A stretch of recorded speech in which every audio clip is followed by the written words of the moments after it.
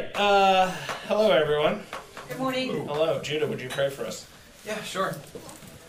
Lord, thank you for the opportunity to study your word together. Thank you for the beauty of your word. May we submit to every word that comes from what you have revealed to us. May we be very grateful and very thankful for the fact that we have so much access to it, and we be helped by it, and learn to love you and love others and all of you.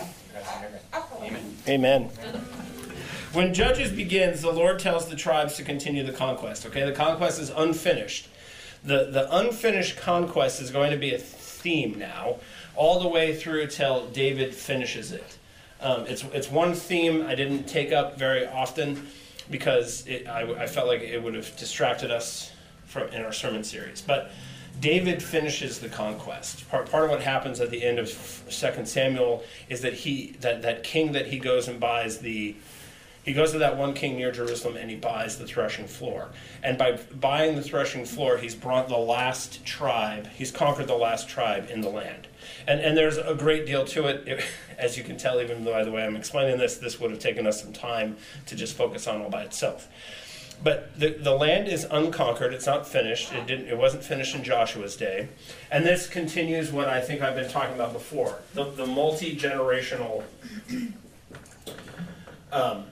aspect of God's plan. Okay? It's never going to happen in a day. Okay? Abraham went around and built altars and worshiped the Lord. Centuries later, Joshua invades, and then it's going to be another couple of hundred years before it's finished. And I think in 1 Kings, 1st or 2nd Kings, I can't remember which it is, they said that it had been 480 years since the Exodus and the finishing of the temple. Okay? So the promises of God are not fulfilled in an instant. They take time, they require faith, they require hope, they require looking to the heavens, and appealing to God to remember what He has promised. He wants us to do that. When the rainbow was put into the sky so that He would remember His promise. We hold up communion. Part of why we have it every week is because we're reminding Him who we are, not just eating it for our own sakes. We're holding it up. We're reminding Him who we are. He needs to be reminded. And what we see is how often He remembers and how often we forget. Okay, because the book of Judges is all about forgetting, isn't it? So at the very beginning of Judges, Judah is the most successful tribe. If we reading chapter 1, they go out, they get it done, and then there's they talk about the other tribes, and the other tribes, each tribe is less successful. Judah's the most successful, and by the time you get to the last tribe, Dan, not only do they not succeed, they themselves are driven into the hill country. Okay, Dan is a tribe that they're going to fall off the map at some point here. They call it the lost tribe. We don't know what, and you can see from their history, they were always a troubled bunch from the very beginning. Which tribe did you say? Dan. Dan. Oh. So if we turn to Judges chapter 2, I actually do want to read some of this because it's important. That there's a theophany here at the start of Judges that's very important for us to understand the story, what's happened and where it's going and how we got here. Oh my gosh, thank you. Look at the service. Service with a smile even. Thank you. Okay, so Judges chapter 2, verse 1. Now the angel of the Lord went up from Gilgal to Bochum, and he said, I brought you up from Egypt and brought you into the land that I swore to give to your fathers. I said, I will never break my covenant with you, and you shall make no covenant with the inhabitants of this land, and you shall break down their altars. But you have not obeyed my voice. What is this you have done? So now I say, I will not drive them out before you, but they shall become thorns in your sides, and their gods shall be a snare to you.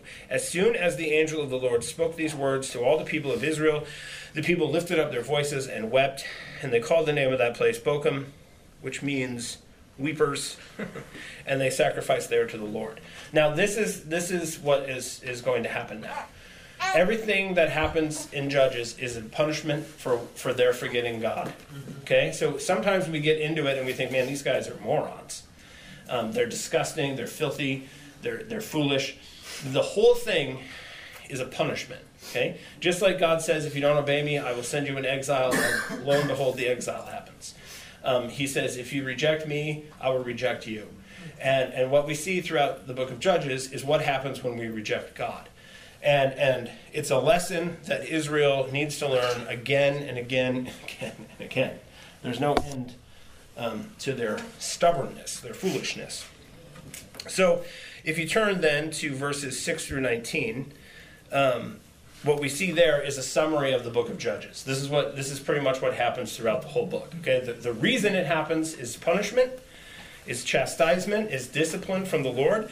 But what happens is this: when Joshua dismissed the people of Israel went each to his inheritance to take possession in the land, and the people served the Lord all the days of Joshua and all the days of the elders who outlived Joshua, who had seen all the great work and the Lord had done for Israel.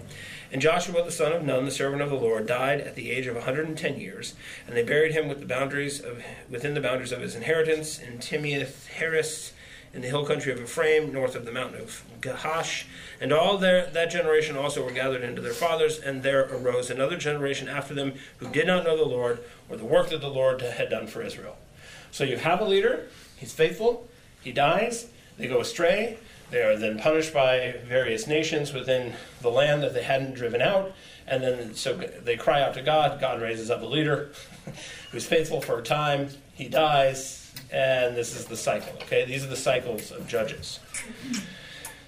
And isn't this the case always? Okay, I mean, if you think about church history, right, doesn't it seem that this is kind of what happens? Like, there is a time for a while where Christians are faithful and there's good leaders, solid leaders doing the good work. The saints are doing the good work. Everyone's following him. And they go on for a while, and then the leader dies, the movement dies, and everything goes dark for a while. And I would say, if you look at church history, this is very much the pattern. James Jordan wrote a commentary on Judges and called it the Sociology of Man. He's like, this is what man does. Okay, this is these cycles of obedience and wisdom for a time, with a strong leader, followed by disobedience and punishment. Right, and this is, have you guys heard this lately? This is what the guys in Moscow are talking about all the time.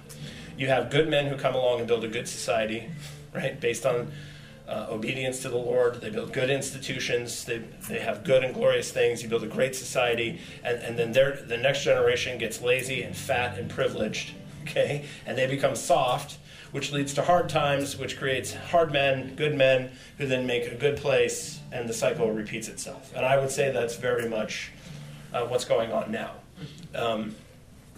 I would say my generation is the soft one that came after. Because the decline started, I would say, in the 50s and 60s. And there's institutional wisdom that we have lost as Americans. We don't understand what the military is for. We don't understand what our responsibility is to our society, what responsibility our society has to the world, and we've all gotten soft. And so we're in ourselves a cycle like the cycle of the Judges. Do you guys agree with that? Or Definitely. Mike's preaching to the choir. Yeah, and so this is why I have 5 sons. I don't think that's an accident, obviously. The Calvinist dice were rolled, and that's what I ended up with. And what I talk to them about is not being soft men, right? You're going to have a very difficult time. And we talk about it not in the pessimism of premillennialism and dourness, but in the positive strength of postmillennialism. You were made for these times, and so you need to prepare for these times, because these are going to be the difficult times in which you and your sons rebuild Christendom that we lost. So my responsibility as teaching them is much about how that ought to happen, bringing back Christendom. Does that make sense? And I think increasingly this is the prophetic voice of the church in the age we live in, reminding us all of what we have forgotten. And that's what we see God is always willing to do. No matter how many times Israel forgets God, he comes to the rescue. He always comes to the rescue. Now, we are desperately in need of his coming to our rescue. So, contextually now, the content of Judges, there's the greater judges and the lesser judges. There's a bunch of different ones. There's 7 total. I could spend a lot of time talking about this. Samson, besides Joseph in Genesis, Samson is the most maligned hero, because I would call him a hero. It's very difficult for us to understand kind of what he's doing, why he's doing it. He seems to be very reckless, and he is. But he's somebody that we tend to just dunk on all the time, right? Samson the fool, Samson the weakling. Even though he's physically strong, he seems spiritually weak. But his spiritual strength is his physical strength. But I digress. I wish I could spend a whole class just talking about him. But he is not who... Can I? Yeah. No, because I got to talk about Ruth. I'm trying to get through this Judges nonsense so we can get to Ruth. Samson is very misunderstood. So I'm just going to say now, my assumption is you guys don't think he's a good guy, and I'm telling you that's not true. So I think this is what happens to us ethically. It's very hard for us to understand, his womanizing, right? He goes and gets Philistine... Mike. He kills Philistines. I'm sorry, I gotta interrupt you. Yeah. If a man in a church, Yes. a godly man, Yes. were womanizing, would you say he was a good man? Do not demonize him? No. You want to say that? Yeah, so I would... I mean, there's right. Samson, and it's not like there was no good So, in him. here's an example of Luther was an alcoholic.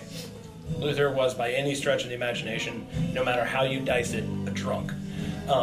He was a drunk. He should have been rebuked as a drunk. Everyone should have said, stop drinking. How about you drink some water? He was a drunk. He was a fall-down drunk sometimes. Now, all that being said, everyone should read Luther. Everyone should act like Luther, except for the drinking. Samson, because of his sins, this is what we do to biblical characters. We look at the sins and we say, okay, we're going to write this character off. And so we're used to this pietistic modern way of looking at it where Jesus is the only good guy and everybody else sucks. And that interpretive principle is bad. So Samson should not have been a womanizer. I have no problem with that. But that doesn't mean that Samson was a bad guy. Good men can do bad things. And if good men don't do bad things, it's really hard to explain anything. I don't disagree with that, but I would not hold up a man who was a womanizer as an example of something good. Yeah, well, I mean, so I think that you run into a problem there because there's a little chapter in Hebrews called the Heroes of the Faith, right? Chapter 11. And there's all kinds of characters in there that we would not typically consider good guys. And yet the Bible calls even Lot righteous Lot. Okay, so if the Bible calls Lot righteous... I feel free to sin, frankly. That makes Well- me feel quite free. That is the wrong conclusion, Laura. I will say wholeheartedly. Hey, we all wouldn't be in this room. God uses flawed people. And we, Yes. we write stories about all these people, and we can call them hero or whatever. We write stories, and we neglect almost every person in the Bible has times of unfaithfulness. Mm-hmm. And God uses people. Yeah. Oh, God. And we can talk a lot. We can talk a lot about Samson, but we want to go on. Yeah. Like Mike said, but it's all good news to us because he uses flawed people. Yeah. Yeah. Not that we desire to be flawed, but we are. Yeah. Our desire is not to be flawed. And I will say this, so what I really mean by this is, I'll be very clear. You have somebody like Samson who's complicated character in the Bible. Okay. Now, the assumption I think most Christians make is that he's going to go to hell. That's what I'm talking about. People think Joseph is wicked and evil, and he's going to, or not Joseph, but Jacob is wicked and evil, and he's a trickster, and we're going to see him in hell. That generation that came out in the Exodus were wicked and evil, and they're all in hell now. So we judge these people on an ethic that is not the biblical ethic. Samson is not in hell. He is a hero of the faith, and even though he was flawed. And if you're looking for heroes of the faith who are unflawed, there aren't any, I think is what our brother Keith is making the point of. None of us would be here. So, And who's the greatest hero? of them all, Yes. is the unflawed one, right? So he's at the top. But I just remember when I came to Mars Hill, this was always what we did. It's like, he did Genesis. I remember he preached through Genesis, and it's like, everyone is bad. No one is a positive example. Everyone is broken, everyone is shattered, everyone is useless except Jesus. And I find this still in evangelicals. And I think that that's a very dangerous paradigm, because you run into a bit of a problem there. In what ways should we imitate Samson? Should we grow our hair long? Should we eat honey out of a lion carcass? No, that's not. Right? But think of the end of his life. Even this, arguably, is the one redemptive act. Why did he want his strength back? Because he wanted to live his best life now? Right? He cries out to God to receive his strength, and he goes out and he shoves the pillars down, and it's a very Christ-like moment. Right? And so this is, you have a whole life like his, and you can find a Christ-like moment at the end. Amen. And therefore, right, and we would all be so lucky to have a Christ-like moment. And I think that's part of the point of Samson. He does all this goofy stuff, and then in the end, he's very much like Christ. He's like, yep. To the glory of God, Laura. To the glory of God. Okay, so Gideon is the next guy, the guy I do actually want to talk about. Because he's he's an important one to understand. If you're going to understand any of the judges interpretively going forward, he's the one. Saul is compared a lot to him. In the text of 1st and 2nd Samuel and Kings, Gideon is the one that everybody comes back to. And there's a lot of play off of him, right? There's types and shadows and echoes all through the rest of the Old Testament about Gideon. So Gideon is a great hero as well. He destroyed the altars of Baal in his own hometown. He saves Israel from the Midianites. He renews Israel. He's filled with the Spirit. And then through his work as judge, the Spirit is poured out on dry bones of Israel. Okay? So first the head of Israel is renewed, and then the body follows. So he receives the Spirit, and through him the people receive the Spirit, and they receive victory. And this is the pattern that God uses. Okay? He equips people to deliver his children. Gideon not only delivers Israelites from the Midianites, but he also renews Israel spiritually. It's not just military victories on the field of battle. Okay, and this is where we get in a little bit of trouble with words like salvation and justification, because the Hebrew versions of these words, the Hebrew words, are sometimes used in the context of warfare. And when it says that they're delivered, what does that mean? Are they just physically delivered from tyrants? No, there's at the same time that they're going out on the battlefield and winning these victories, they are being spiritually renewed. Okay, this is one of the differences between the Old Testament and the New Testament. By them going out and fighting, okay, physically fighting, there is a sense where they're being saved by doing this. Now, what we are doing is we go out and we fight, right? We fight. We have a sword. We have shields. We have armor. But what we do not do is do it physically now, right? We don't have a group of clandestine. Our job is not to go and whack the governor and deliver all of the people in the land, right? Because we have more powerful forces than that at our disposal. So the main weapon that is used in the Old Testament and the New Testament by God is the Holy Spirit. When the Spirit comes upon people, they are a fighting people. Okay, so this is what happens to Saul. Remember when Saul's in the field and he's plowing and they come to him and he tears his clothes and he cries out to God, and God gives him the Spirit, and he immediately terrifies everyone with his veracity, and then they go and win a victory. So Gideon is a great example of what happened at Pentecost. The Spirit of God descended on the church at Pentecost to make a fighting people. Okay? That is what we are supposed to be. We are the church militant. And I think that what happens is people either forget this or they misapply it. So you can think right now in our own age, are people misapplying this principle? We are the church militant. Yes, because they fight like the world. Are there people who have forgotten this about us? Yes, right? And so they're sitting on their hands and they say, if you just stop fighting, there will cease to be conflict. And that's not the case. The conflict is there. You're either engaged in it or you're not. And if you're engaged in it, you should be engaged in it in a particular way, right? So what are some ways that we engage in the fight? Okay, we're not Gideon. We're not going out there with lamps and swords and dividing our army into three and slaughtering Linwanites by the dozens. How is it that we are actually fighting this battle? Prayer. Prayer, boom. Okay, something We speak to God in his throne room, in the heavenlies. We are part of the council, divine council. This is something only the prophets were able to do, and that is something we can do. Okay? So that is our one of our prophetic offices as the people of God. How else do we fight? Scripture itself. Scripture itself. It's a two-edged sword. It is, okay?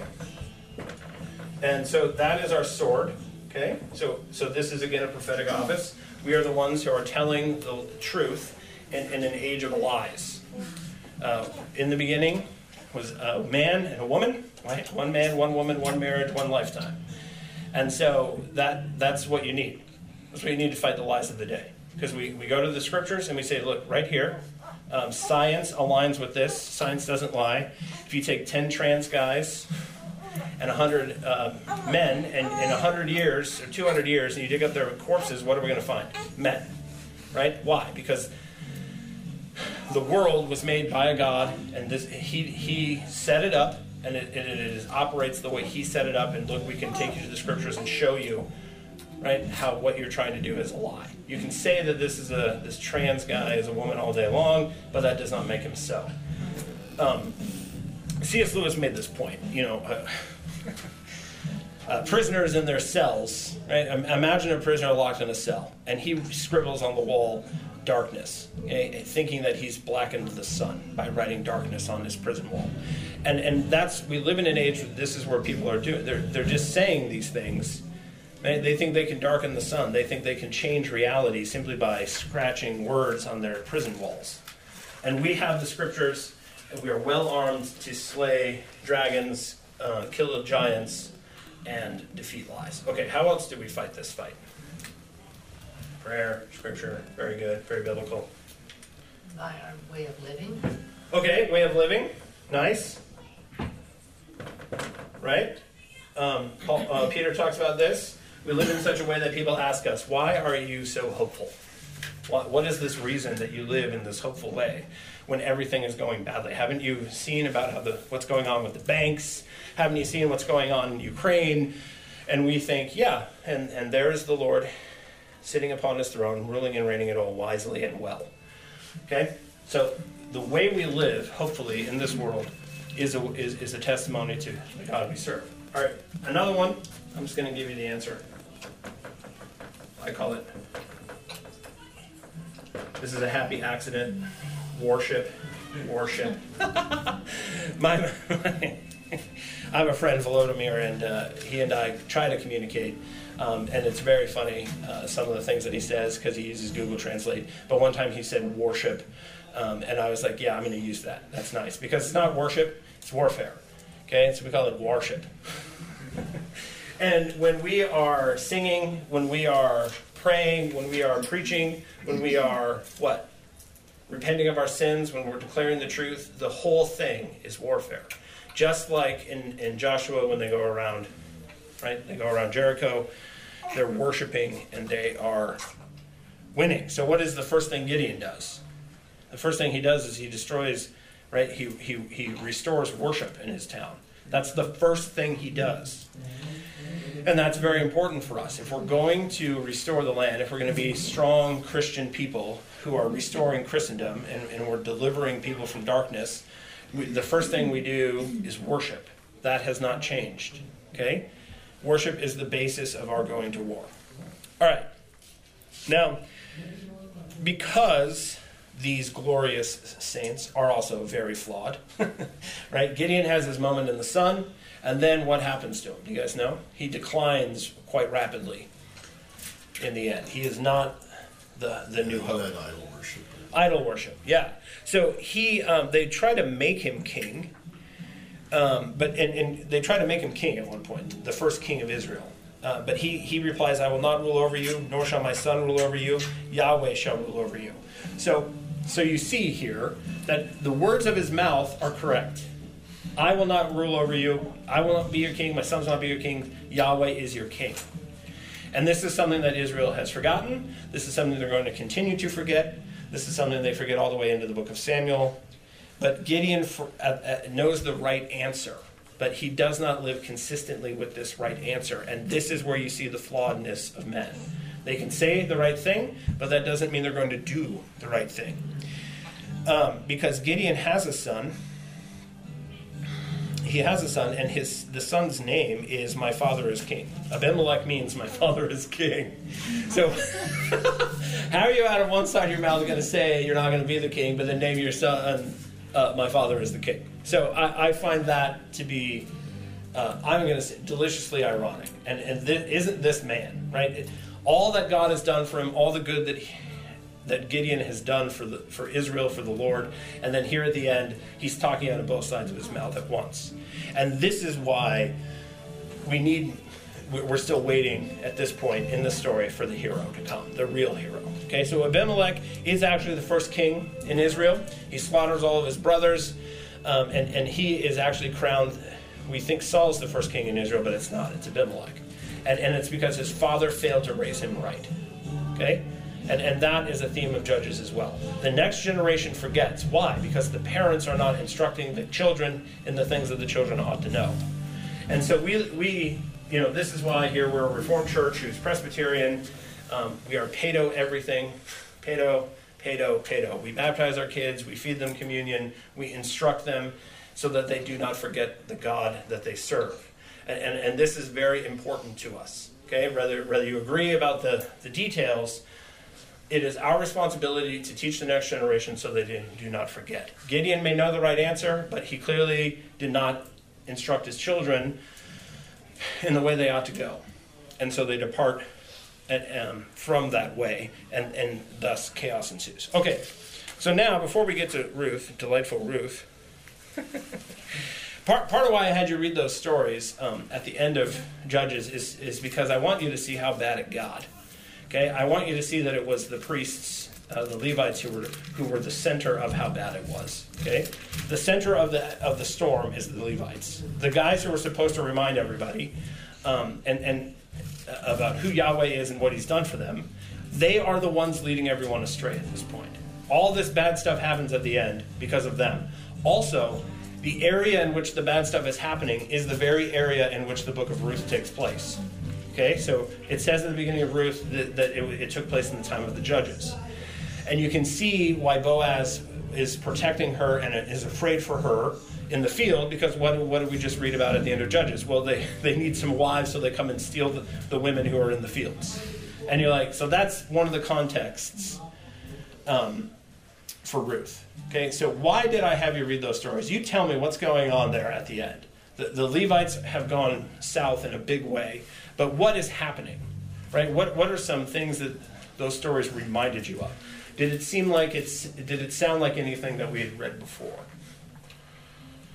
Right? The Levite comes to the town, and he's got his woman with him, which he's not supposed to have. Did that story remind you of anything? Yeah, a lot. Lot, right? Yeah. Okay. So this town within Israel has become just like Sodom. Remember Sodom? So the stories, for a second I was reading the book that, it wasn't the Bible, I have this other book that had the story in it. For a second I thought, am I reading the wrong part? It's so much like the story of Sodom that I actually thought I was reading the wrong section for a second. I was like, man, this is really like that. And so this is what's happened to Israel. And what happened to Sodom and Gomorrah? How did God treat Sodom and Gomorrah? Destroyed them. He destroyed them. Okay, so what's coming for Israel here if this is what is going on? Same thing. Okay, and then there's all kinds of other weird things here. They won't give up the Levites so that the men can have sex with them. So that what did they give up? His concubine and the other guy's virgin daughter. Because, and this is one thing, this is why it's so difficult to understand these stories sometimes. Hospitality is more important than the virginity of your daughter, apparently, and that's the ethical standard that they're saying that they have. It's worse to violate the laws of hospitality than to violate these other. They did violate the laws of hospitality. They sent their guest out to be raped. Well, the woman was also a guest in the home. Yes, I understand, Laura, she was, but that's not how they would have understood it. That wasn't the culture of the day. That was not the culture of the day. And you can see how different the New Testament culture of the church is.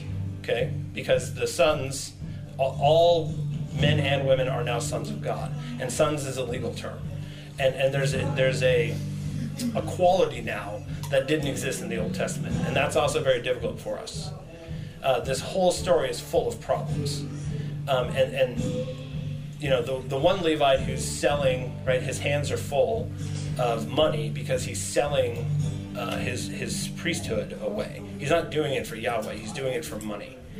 And you see this guy, you see this other Levite who has his wife goes away from him, and then he's got to go and get her back. It seems like an episode of Cops or something. It's really, really tragic what's going on. And then you have this tribe that they go to war against, because that's where this whole story happened. And then you have civil war, and then you have, why is it that when Dan is gathered for war, the Israelites go against them? Why do you think that they had so many men die, and it took 3 battles in order to put down this tribe?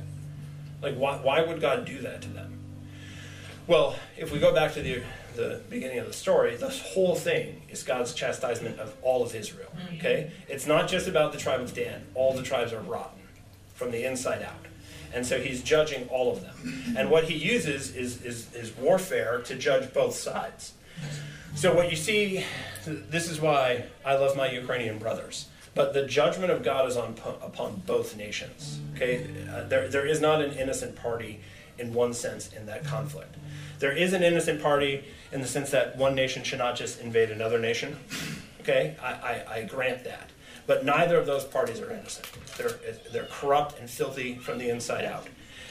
And when this happens, right, God sends chastisement and tries to get people's attention, right? This is what he will do. He will use pestilence, he will use storms, he will use warfare, he will use tragedies like what's going on with the Levite and his concubine.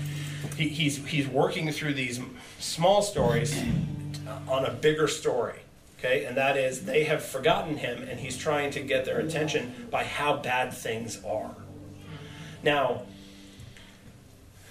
this kind of thing in the United States, like when people say that if we don't stop abortion, we will be judged for it by God, and not realizing that the abortion is the judgment of God.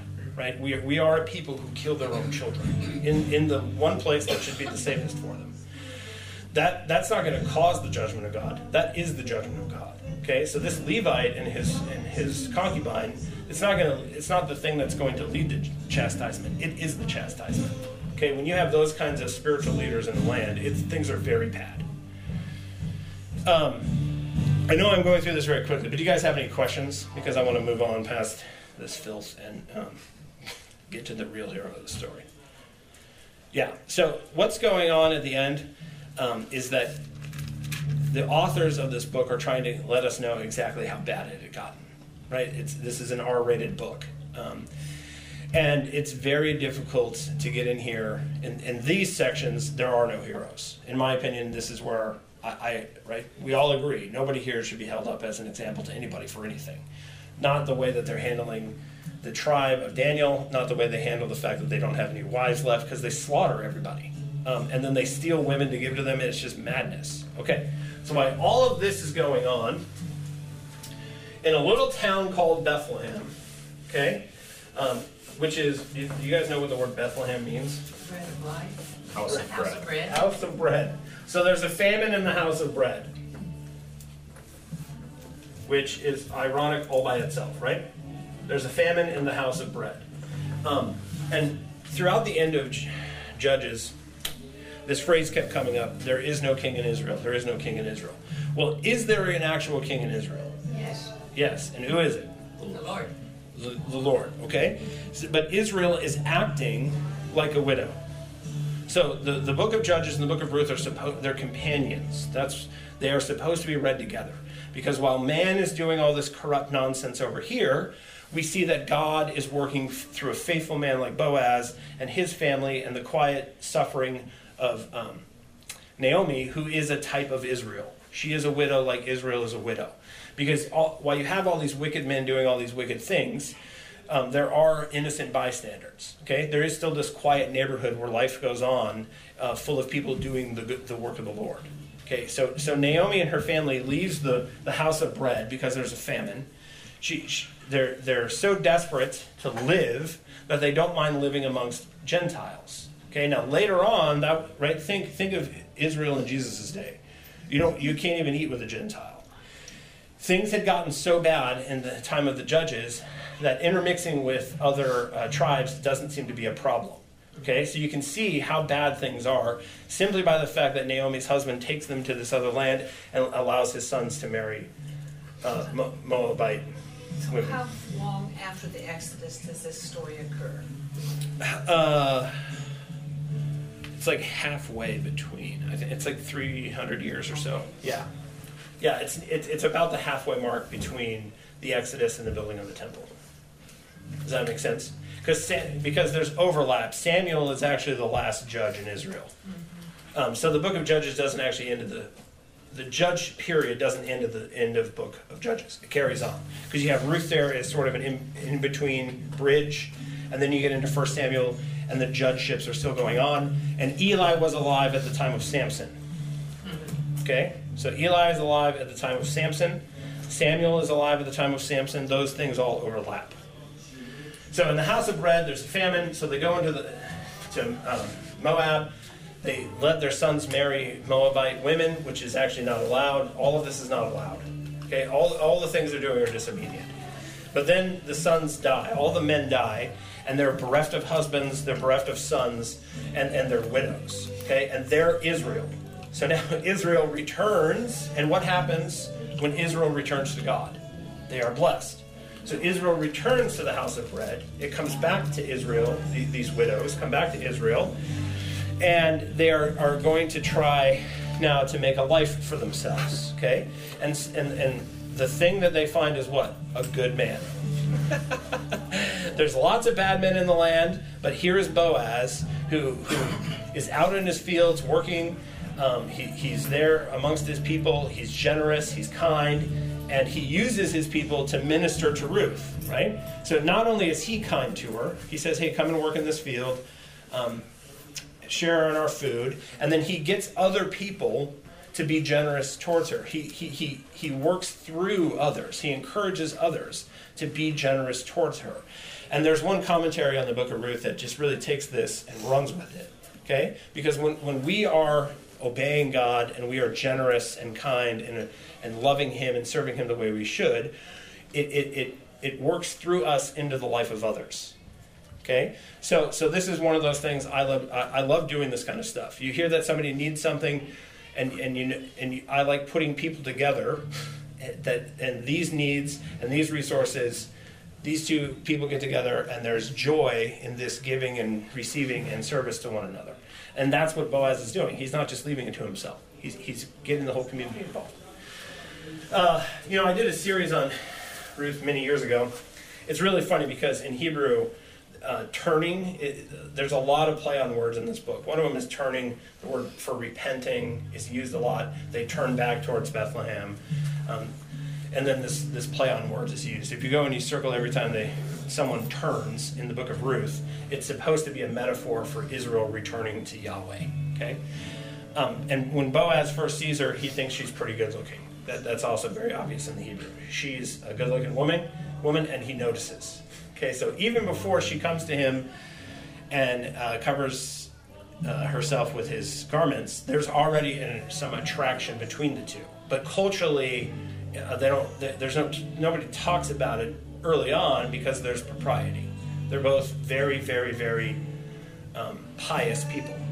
Unlike the Levite and his concubine and all those knuckleheads. Okay? So there's a lot of play on words in the book of Ruth. Several of them. Yeah, the word lads is used twice. In chapter 1, verse 5, Naomi loses her 2 lads. The other time it's used is in 4:16, where Naomi takes the lad who was born to Ruth, it's a boy, and becomes his guardian or nurse. Okay, so she lost her lads at the start of the story, and then and she says, "Call me bitterness." And then at the end of the story, she's given a lad back, and she's given her joy back. She's given a child, and this restores her joy and her happiness. Okay, the word empty is also used. Naomi complains against the Lord that she has been emptied. Chapter 1, verse 21. She is an empty vessel in every sense. She no longer can bear children. She's lost her husband, her sons, the land. After his midnight meeting with Ruth, Boaz measures out barley, telling Ruth that she ought not to return to Naomi with empty hands. So he's filling not just Ruth, but Naomi.